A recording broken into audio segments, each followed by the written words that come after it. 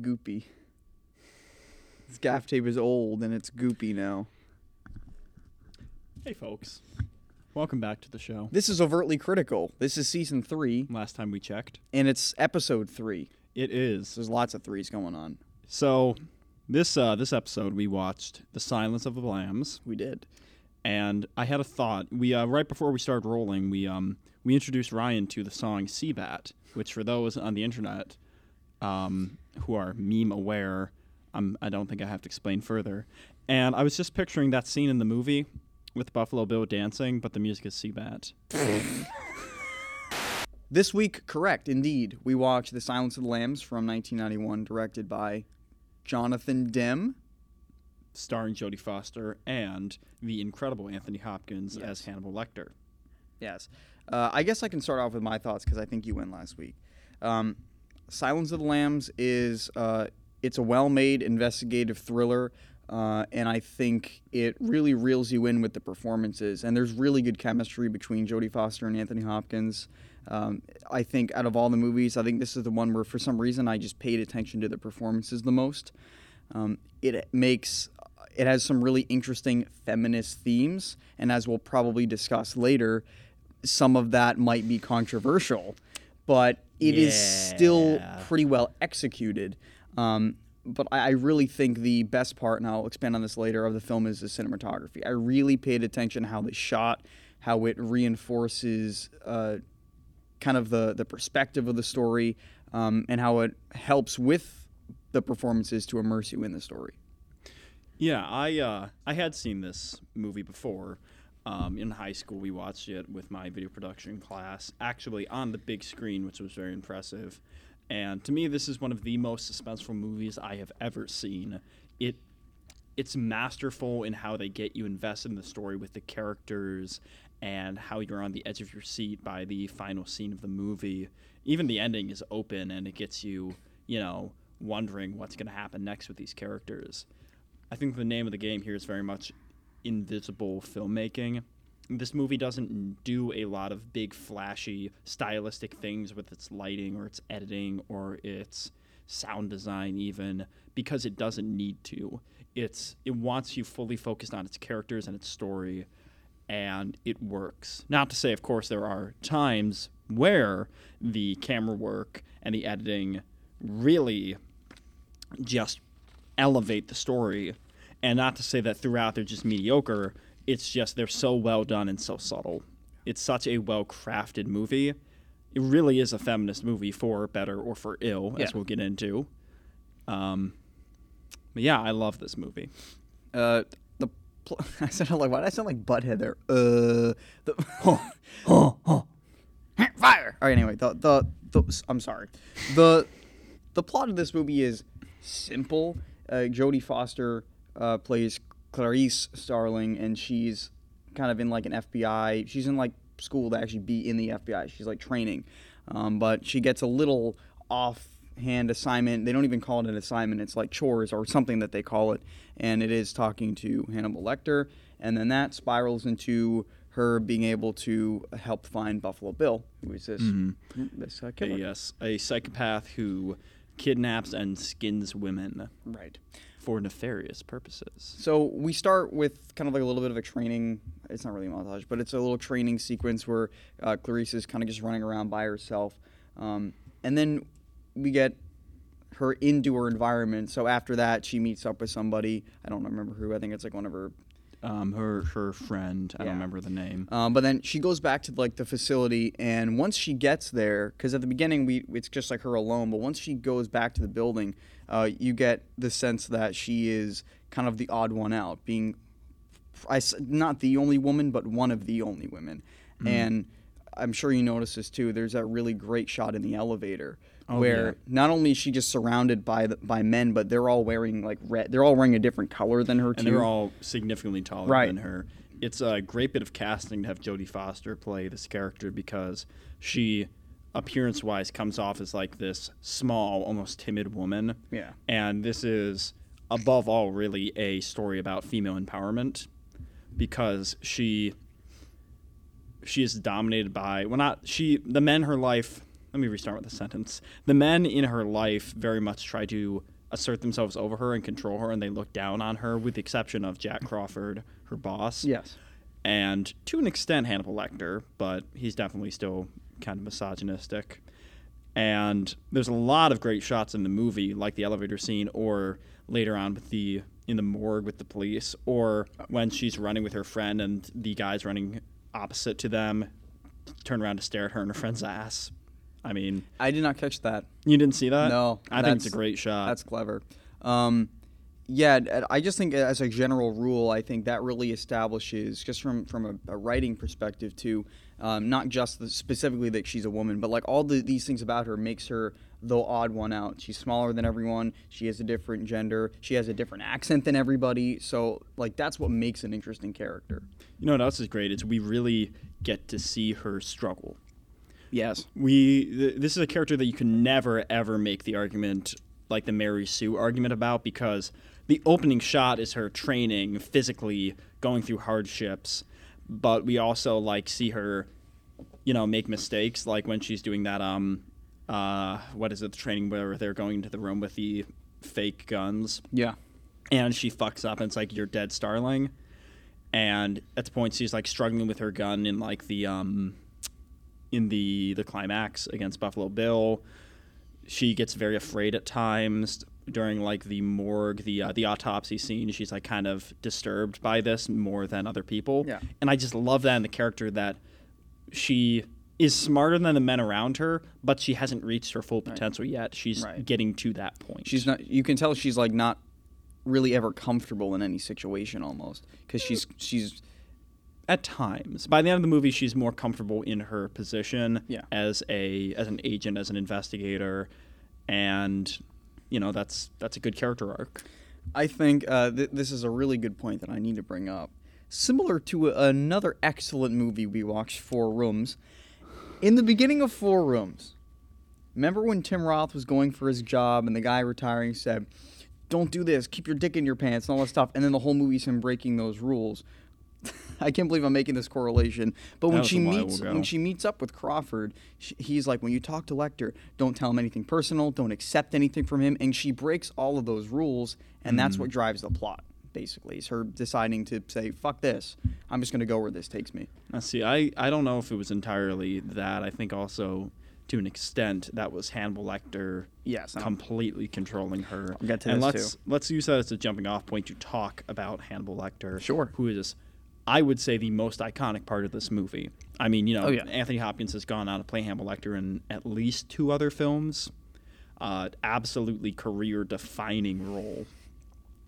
And when I first saw this movie, and I don't know if I fully still believe this, I saw Hannibal Lecter more as a mentor figure than an antagonist, but he's kind of both.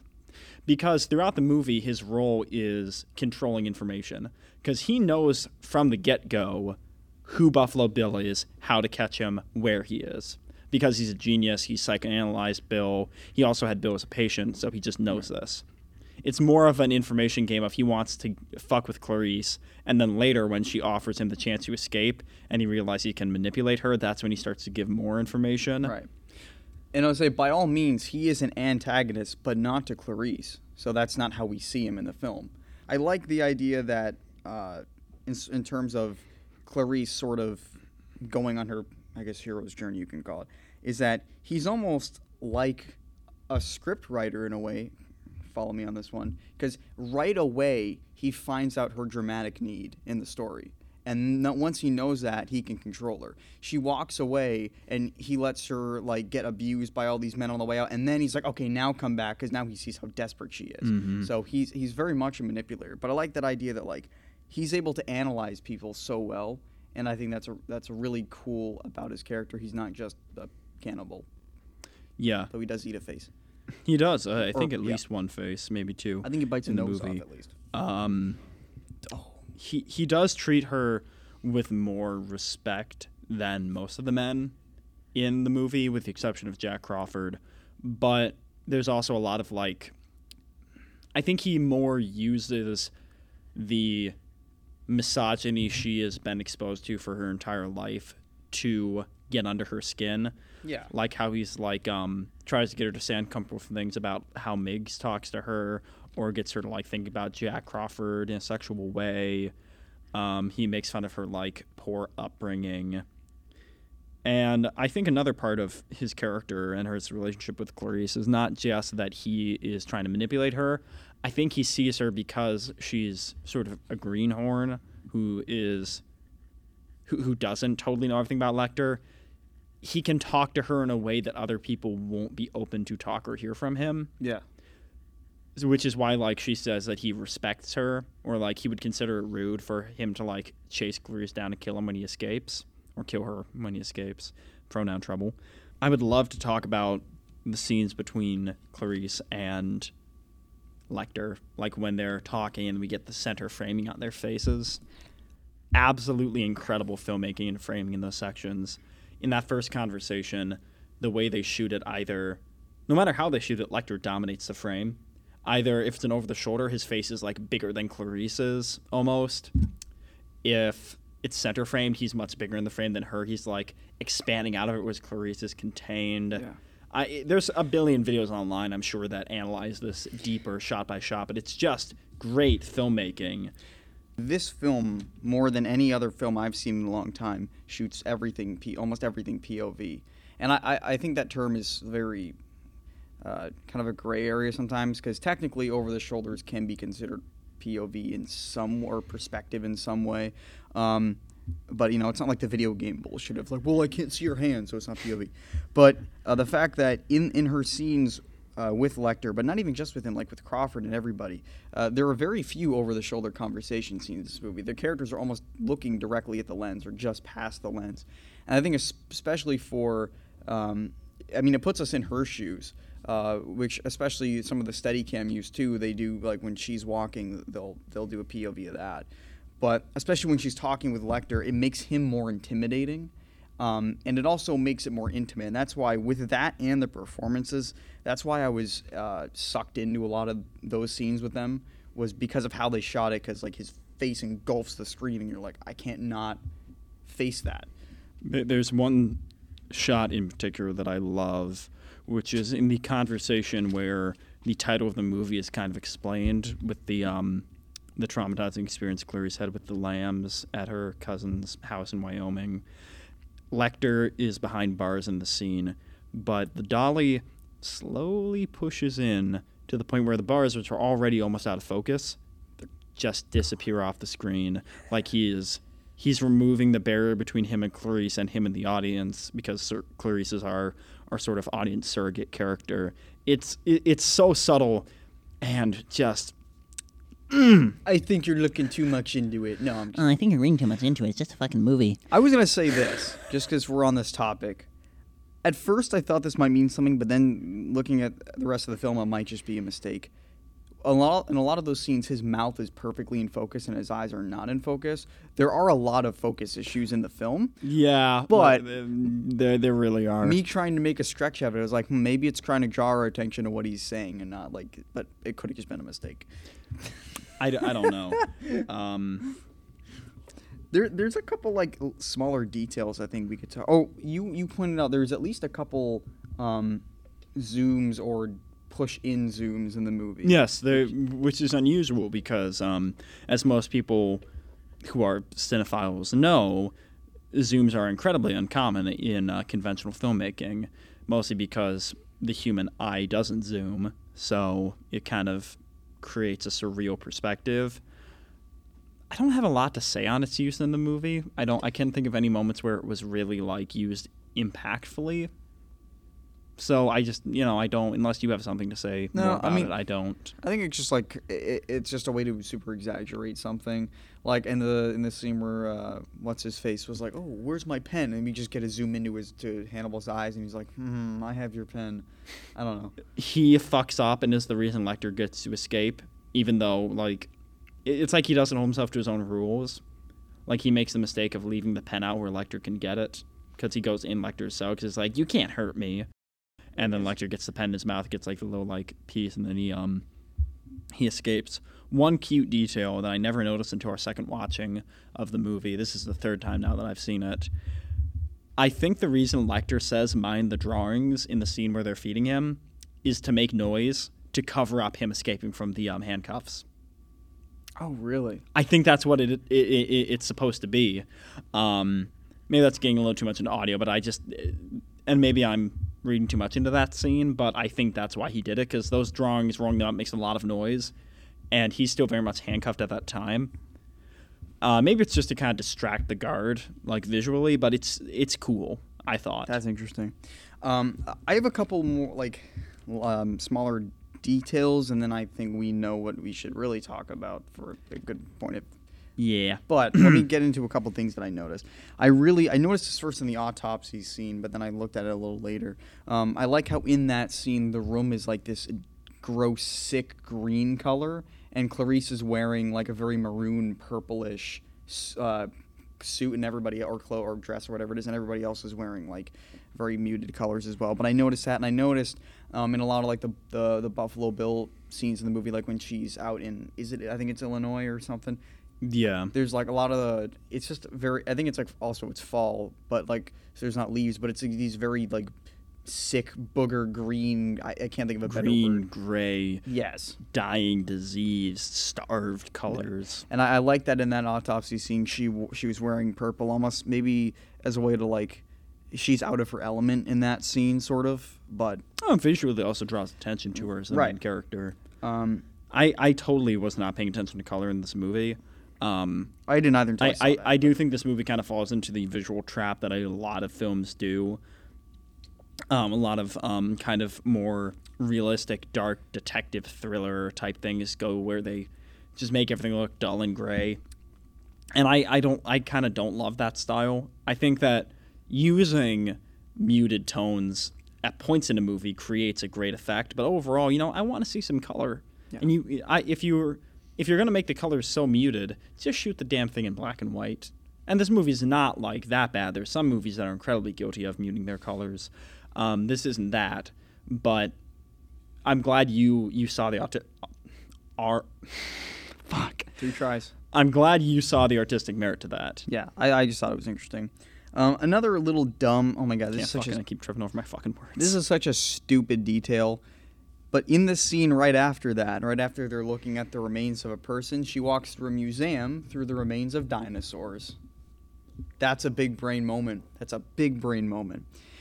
And I will say, compared, like you said, not that it's as meaningful for the story, but as you had said last week or 2 weeks ago about that great flashback scene with Reese with the machines and everything, I thought the cut from those like music. Fuck, I'm such an asshole. I wish I knew what those kind of people were called, like the fucking like the guys in the museum who were like studying the moth. I don't know. Entomologists. Sure. I think they cut from that scene to Buffalo Bill's like room of moths, and I did not notice the cut. There's a lot of great scene transitions in this movie. Like there's at least 2 points where we get into Clarice's memories, like where it's the camera is dollying past a building, and then it's like an invisible cut to dollying past her childhood house to show her dad.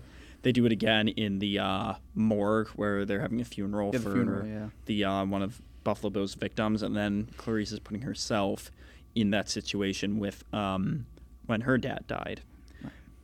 Which is funny, I was going to say, because I almost didn't notice that cut the first time because it was so well done.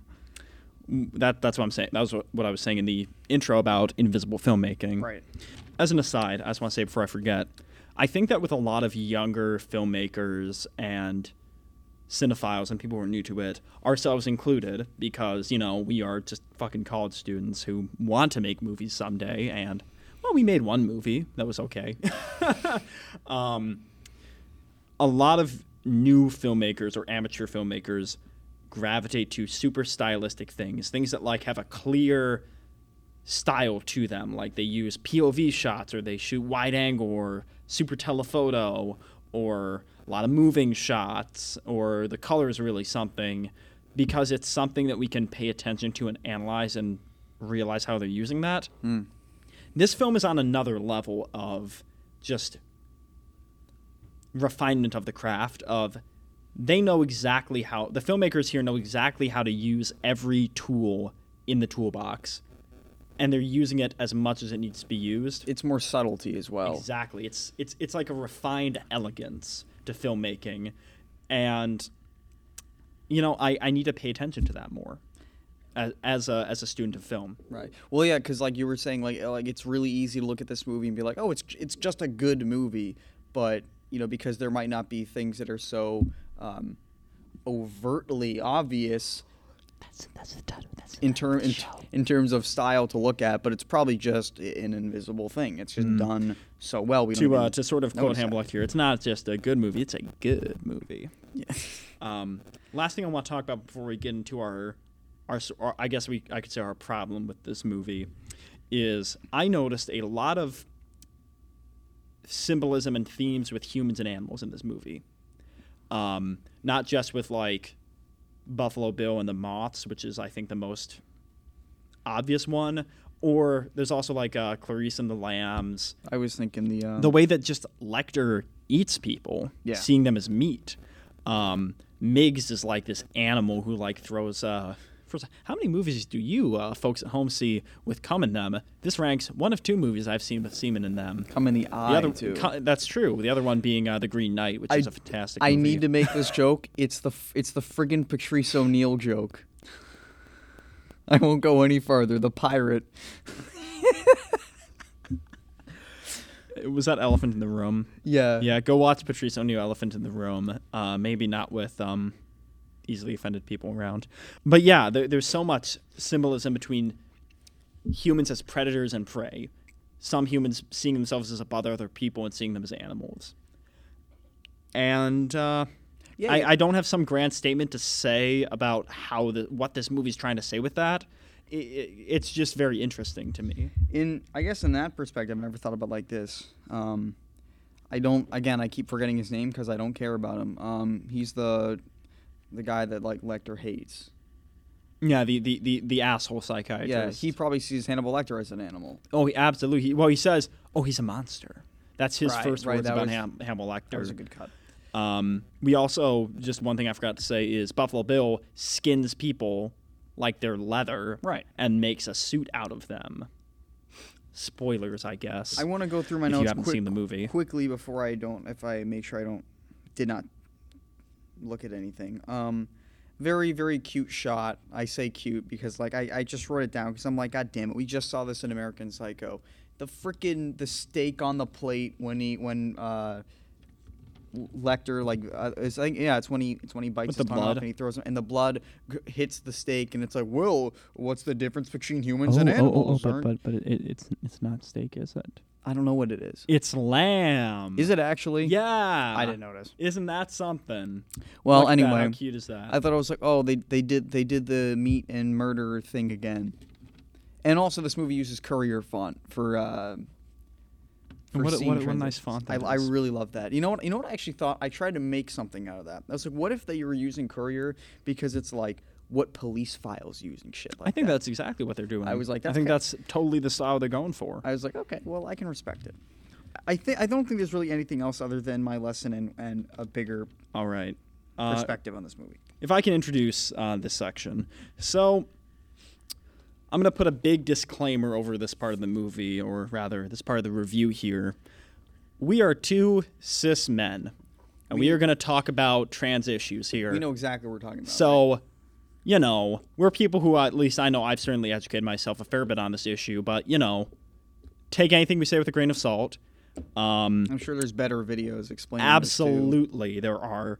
I'm getting a lot of my thoughts on this movie from the content made by other people who I can't think of off the top of my head. So I think ContraPoints is one, maybe Lindsay Ellis. Fantastic media analysts online who talk about these bigger issues. But this movie is very controversial from a trans visibility or trans rights perspective because Buffalo Bill is sort of like the iconic image of the predatory trans woman who is, a burgeoning man pretending to be a woman to hurt them.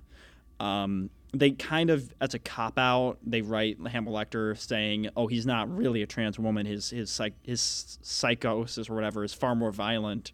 And to their credit, they do bring up the statistic, although I don't know if this is real, but I believe it is, that trans women or trans people are generally far less violent than cis people. But they still made the choice to put it in. So and I don't think this movie is trying to be, like a TERF movie. I mean, when this came out, TERFs weren't even really a thing, although there's always been conflict between feminist movement and the trans rights movement. But, it's what is this movie saying about trans people? And to me, it almost goes a little too far in some points, like the Buffalo Bill dancing scene where it's like, I'd fuck me hard. And he, tucks his fucking penis in his legs and, dances. It's kind of disturbing from the level of it's meant to be disturbing. And also just this idea that Clarice is, from her perspective, it's a feminist movie. She's, taking down the fake woman. Right. It's a disturbing read. Yeah, because there was, by the end of the movie, I was I was thinking about this, and I was like, God, is this a stretch to think this? And then you were like, I literally down. opened my notes and pointed. I had a thing that said, TERFs and Buffalo Bill during the movie because we paused for, 10 minutes, and you were thinking about this. Because all I could think of was, so what I was gathering from it is, okay, so the movie's point is that real women are being hurt by trans women. And I was like, oh, I see what they're doing. Yeah. I want to ask you to bring up that shot of, the... Yes. After Buffalo Bill's death in the movie, we get this shot of some papier-mâché spinning decoration where on one side it's a moth and a butterfly, and the other side it's just a butterfly. And to me, that's almost it feels almost on the nose being like he wasn't a real woman. And Clarice won and is still standing. And I don't know enough about how this is presented in the book, the political beliefs of the guy who wrote this. I guess I can just say, it's from the and 80s, so I hate throwing this word around. This is kind of a problematic movie. Not because people shouldn't watch it. Problematic because I think there's a real debate that should be had about this movie's representation of trans people. Like I said, I do love this movie. I think it is incredible. It is an incredible work of filmmaking and writing and character work, and it's absolutely worth watching. But much like reading some old H.P. Lovecraft, you kind of have to look through it with the modern perspective of is this really a fair representation of people? Yeah. What are the political beliefs of the people who made this? I don't think anybody that wrote the person that wrote the Buffalo Bill character was thinking about it too much. It was it's just some crazy trans person. Whereas I don't think they expected this kind of conversation because they were like, it's just some fucking nut job trans. That's probably what they thought at the time. Or they didn't even think about it as a trans thing and then realized it as they were writing too. It. Right. And then tried to backpedal. Right. Pivoting, I feel like I need to say this. I don't know, and maybe I do get it. I don't know if I really get the LAMBS story, other than just being an anecdote about her childhood and how the work she does is fulfilling because of her shitty childhood. I don't know if the specifics of the LAMBS is supposed to have any significance. The only thing I could think of was at the end there was the screaming girl, and it's the screaming. I just had that thought on the screaming dog. But, I think it connects to Hannibal Lecter's idea of what is the need? What does a character need to do? How Buffalo Bill. I love that exchange where he's what does he do? Or he kills women. No, that is incidental. What does he do? Because he knows the psychology. Yeah. And how Clarice, her need is to get this screaming to stop. She feels drawn to these cases, to these situations, to helping people who are abused like animals, basically. She can't she can't not look at it and follow it through. I think it's time to do audio with Dan, and then we will come back and give our lesson for the movie. And welcome to the audio notes with Dan. Just audio, no video. This is a black screen. You on Spotify won't know the difference. Maybe we'll turn video back on. Who knows? You better alt-tab off of your whatever the hell else you're doing while you're watching this and look at our visuals. We put a lot of time into this set. Or maybe it's a black screen. You won't know. Better alt-tab. Anyways, Dan. Hello. Hi. That's my intro. All right, so this movie was definitely scary. Well, along with the intro to the actual movie, but also it's the same song that plays whenever Clarice is on screen. Either when she's learning something new or going through, like, possibly her backstory on stuff with Hannibal Lecter. Yeah. And I kind of thought that was interesting. And the theme itself is literally just called Clarice, and I think it draws importance towards her character, especially being different than most of the other people who appear in this film. As you motherfuckers kept humming like 10 times as the movie was playing. Well, it's so good, though. I mean, the theme itself all it is just light drum beat, clarinet, and mute trombone, which is, like, the best combo. Hello, clarinet. He never fucking... Okay, we haven't talked about this yet. He never fucking says, hello, Clarice. Ever in the fucking movie. Does he maybe say it on the phone call at the end? No, he doesn't. He never fucking says that. He says, good morning. That's what he says in, like, the scene that everyone fucking... Anyways. So I want to get to the American part of this movie, specifically the senator's daughter, because, you know, bring politics into this film, senators. Now, I refer to this more as just Happy Joyride music until I actually bothered to look up the name of the song, which is American Girl by Tom Petty, yep. which plays during the scene of the senator's daughter driving along the road in the rain. Now, first thing I noticed is that it stands out like hell. It is the bright light in the tunnel of darkness where it's like completely goes against everything else that we've already seen in the film. She's the I'm going to sing on my way home even though it's raining, and also the character who acts very dumb. She's pretty smart the way she kidnaps, like, gets the dog into Okay, the well. she That's is, pretty good. but then I think back to, like, we need you to stay quiet. We need you to stay quiet. Like, we're going to handle this, but he's not dead yet. Dumb bitch! Primes the audience to see her as, like, this happy-go-lucky, carefree girl, and we know the second we see her, oh, fuck. The composer for this movie is one of probably my single favorite film composer, Howard Shore, who, you know, as well as this film, also did The Lord of the Rings. He did The Fly. Nerd. He loves leitmotifs in his music. He loves creating, like, a simple, like, repeating pattern for a character or an idea. And I want to, like, just see what you noticed in that. Well, actually, and you bring that up, I mean, I can definitely see that working, especially since I thought it was freaking amazing that Clarice's theme was the exact same every single time she was on screen. Although, it's not identical, but Hannibal Lecter has the same sort of idea going on, especially when he was, like, thinking of how to escape or definitely doing actions on his own in the prison scene when he's transferred after leaving the previous one. Was that like an airport or some shit that they put him in, or I forget where they transferred to. I literally have no idea, but it's somewhere. I don't know where. It's somewhere. I feel bad not knowing, but it was somewhere. And their themes are very different, but also very similar, which kind of, and you mentioned this prior, but I agree with you on this in the sense of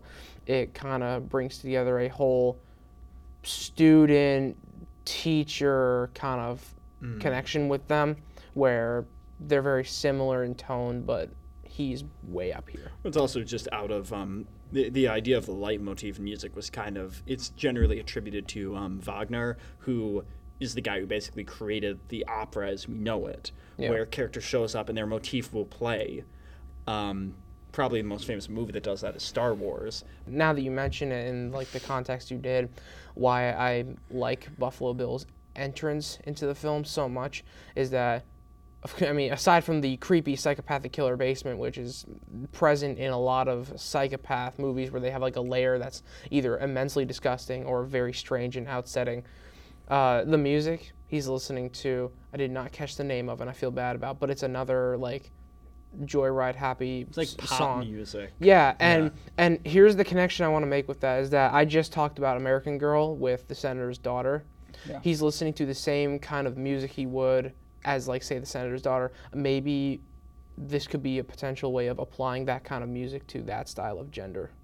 Is, like, maybe more women listen to that kind of interesting music. idea. I think you're right. And him You're trying, absolutely yeah, right and about him that. trying to. Well, of course, he was already making the woman's suit out of all the skin to transition. Pretty good way of putting it in there, especially. Oh, well, that, and it also works well because he's a freaking psychopath killer, and you put stuff that doesn't make sense with someone like that, and it makes them even better because they're not supposed. They're supposed to be. Mind empty, sort of like pop songs and swastikas. Yeah, the swastikas I didn't really understand. I'll be very honest. None of us understand what the Total swastikas were aside. about. It was so distracting. I don't know if that's something from the book. They shouldn't have put that in the movie. It's just weird. Speaking of music that kind of contrasts with the person, you had also said that little bit about Hannibal Lecter, as we had also discussed with like A Clockwork Orange. It's Yeah. like it's like these deranged people also listen to this, like, you know, it's like that I don't even know if it's real or bullshit, that like, well, you know, classical music makes you smarter. That kind of shit. I wonder where that trope comes from. That's what I was kind of thinking. Because I'm about, sure this movie this and A Clockwork Orange had a huge impact on that trope going forward, but it's got to predate these movies. I don't know where it comes from. I'm going to read exactly what I wrote down because I think I wrote it down perfectly and how I should describe it, and that is Hannibal's character works so well with how he delivers his lines, and that's another thing I want to bring up is how well his voice acting is. Giving him like the voice he had for his character was perfect. It's very quirky, intelligent, and fits someone who is always one step ahead. But the association of Bach is the best element of his, both in this movie and his other 2001 sequel called Hannibal. Have you seen that movie? Huh? Have you seen that one? Spoiler. Not in a while, but I have seen it in the past. Interesting. Okay, so you kind of came into this with a different context than we did. Yeah, like I knew who Hannibal Lecter was, but I haven't seen this movie before, and I forgot he was in it. And I'll put it this way. Like, classical music, first off, is almost never used in cinema to show the actual emotion of, like, a scene, but rather for a disassociation between character and scene, going back onto, like, the musical stereotype that classical music is unnatural. Aside from, like, maybe, like, a scene where there's, like, rich people.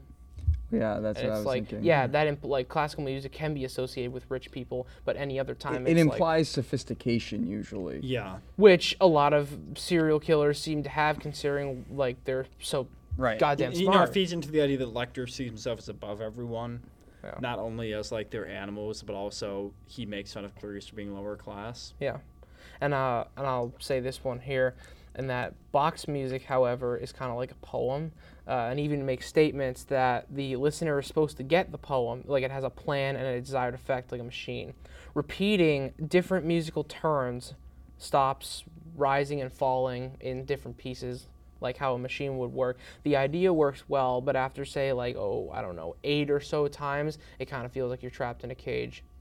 Like that's specifically in his Goldberg variation number 13, that's how he's like composed the piece, where it's the same And that is melody. the piece that is played when Lecter's in the cage, right? Yes, yeah. So It's on his perfect. little mixtape thing, and it repeats and it repeats and it repeats, and I mean, And it if repeats. well, and you heard him. It's like when And it repeats. Not to mention the fact that it repeats. guys, did I forget to say it repeats? I think it repeats. Oh shit. Okay. Specifically in this Goldberg variation, there are pauses on the second beat, which others describe as, say, building a desire to escape every time you hear like the note pause out and then start again. And I believe that's why this kind of music was chosen. I'd love to talk about a couple of sound design points in the movie. Two main things stuck out to me. I'd love to hear, I'm sure a lot more did to you. The drawer, when Hannibal and Clarice are communicating in the asylum, or wherever it is so freaking loud. And I love it because it adds such significance to them trading information. It's that physicality of it where it's scraping and it echoes and reverberates. It's great. The metal slidey door, like Yeah. door in the where the I window love is. that. The unless there's something to add directly to that sound point. The other thing that stuck out to me is in the autopsy scene where they're reaching into her mouth, the dead girl. Oh man, I was so wigged out by the sound design. They were like the clicking of and like the sounding of like it against the teeth or whatever, Yeah. and just when the thing is removed and the air escape. Oh man, I mean, the so scene, good. Yeah, and but the scene, disgusting. the scene's supposed to be disgusting, and I think key elements like that are what make it that. I kind of imagine it as like watch the scene again, but like with the volume muted, and then it's like not as bad. The audio pushes it over the edge. In Yeah, terms and of, I like, think- the gross factor. And I think Yeah. that's something that I consider, especially for post-production, which is what I want to try and work with in the future. It's like, what would I want to do to try and make something sound great is that I take the clip and just mute it. Or like whatever was recorded and just get rid of the sound. I rewatch it and it's like, okay, well, clearly there are metal tweezers. Let's add some like small metal tweezer clinking and then there's a bug cocoon, or what was it called? Like a chrysalis. Oh yeah, a chrysalis, and a bug chrysalis is pulled out of her mouth. It's like, well, what would a bug chrysalis sound like? Maybe like some leaves crinkling or something. Could very well fit in. It's like They don't show the body a whole lot. You can hide visuals, but you can't hide sound. I assume you made a note about the little. Oh yes, I did. Let me music get to that box. now. Was that the house of one of the victims That of was Buffalo the Bill? first victim. Yeah. Not only does Clarice opening the music box secret hatch bend like the arm of the little spinning ballerina, it distorts the music completely just for that moment. She looks into this this dead woman's secret life. Great. Well, do you have anything else to add, Ryan, to our our audio section? Wow, I can't talk. Among the things that I think make Clarice an interesting character is her accent, because I think that is one of,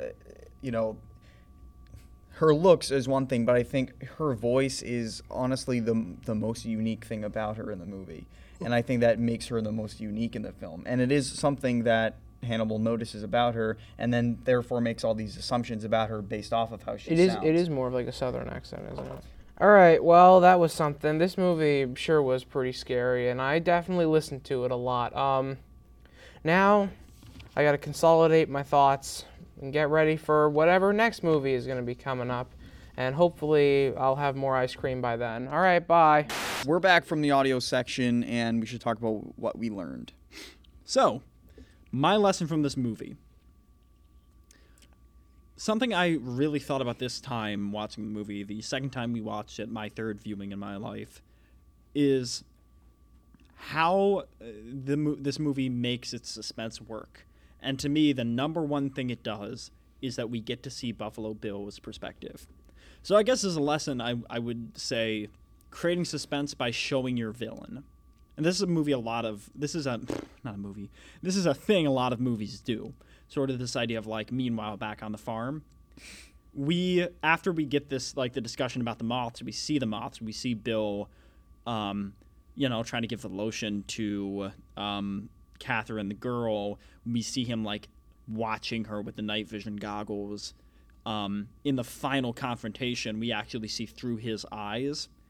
And basically what that's doing in a sort of very classic Hitchcockian suspense way is we get to see the bomb under the table, or there's even a shot where we get to see Buffalo Bill's gun where Clarice doesn't see it. On the stove or whatever. You create suspense in a movie by giving the audience more information than the characters. So that we're like screaming at them saying, "What are you doing? Don't go in there. Don't press that button. You don't know what it's going to do." And that is a great way you can I'm repeating myself a lot. It's a great way you can make suspense. But I want to think about this movie as, what if we didn't have that? What if we entirely saw the movie through the eyes of Clarice? Not even just not seeing it through Bill, but not seeing it through Hannibal Lecter's eyes at some point, like not getting to see the scenes with him and the doctor, or where he gets the piece of the pen out of his mouth, where we're worried about those guards. That's the most tense scene in the movie for me. That kind of sums up my thoughts. My lesson, and I found his name so I could say it, is the just POV cinematography. I was really paying attention to how this was shot, and it was shot by Tak Fujimoto, who I don't not very well versed in cinematographers, but I like that most of this film, again, I'm saying a lot of what I said earlier, almost every dialogue scene was done in this, one person in the frame at a time perspective. There's very few over the shoulder shots.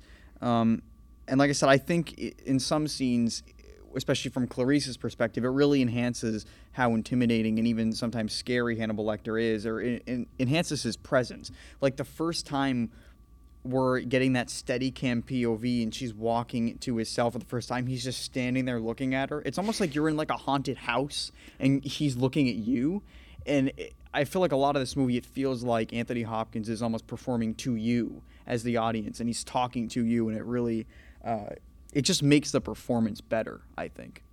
I love a detail about that scene where he has glass, so it looks like there's nothing between him and the audience. It's a great detail. And this is kind of separate because it's also cinematography based. I liked a lot of the use of Steadicam. I mean, the reason Steadicam is used here is because, at this time it was becoming a lot more common, so why the fuck not use it? But I think it worked really well in a lot of scenes for simply the motivation that Clarice is always on the move. She's always going, she's traveling to different states. She's always going somewhere. She's moving to states back and forth. And I like that the Steadicam kind of, it's very free flowing, kind of like her journey in the film. I don't know if that's a huge stretch. I just thought it was a nice use of the I don't think that's a stretch at all. I think that's a very good read of the cinematography. That's a great lesson. It's time to hear another perspective of Silence of the Lambs. More educated, more professional, and way more serious. Take it away, Joey. Hey guys, welcome to Funny Notes. Gregory's not here today because we are currently social distancing because we got a little sick. If I said anything else, I do not want to get hunted down. So the title of this beautiful, elegant movie is called 2 in a Row Vegas Studio. MGM, or however you say it, Myro Golden Mayer. They have a little Vegas casino gambling studio in Vegas. So, and the last one, Terminator, was also made by MGM. So, intense morning jog. The meme with the black guys and the white girl. Wait, no, whoa. The man whore does his shot. God. Bury your cars like the U.S. presidents. Uh-oh, dumb alert. There's a blonde. That's a dumb alert. Pussy punches. What? The cocaine masks the smell of death. The dead body looked like the girl from The Ring. 7 days. Oral fixation. High school gym, but the loser is caged.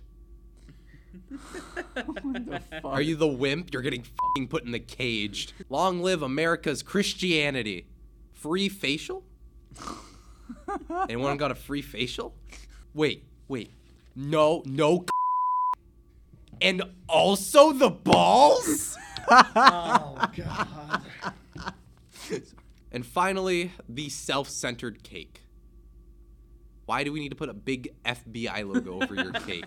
You self-centered prick. Alright guys, this has been Funny Notes. Tune in next time where it's a complete 180 when I'm fine and everyone else is sick. We've decided to continue our theme, apparently, of movies where a lot of people die or murder other people. So, And sort of another feminist movie. yes, although in a way. this one you could probably say is more related to American Psycho in some ways, funny enough. But, yeah, if you watch the American Psycho episode, which you should do right now, watch all 40 minutes, you'll probably find out what our next movie is. So, Yeah. Very Halloween-themed film. Yes, that was on purpose. And it's a movie I've been wanting to see for a while, considered a classic of the horror genre. That doesn't give it away too much. And Also, low-budget filmmaking. so what did you guys think of Silence of the Lambs? Do you think that it's, a great movie? How did the politics hold up? Like and subscribe if you haven't. Stay tuned. We upload these every other week. Yep. With shorts as well. Give those a watch. And bye-bye. See you next time.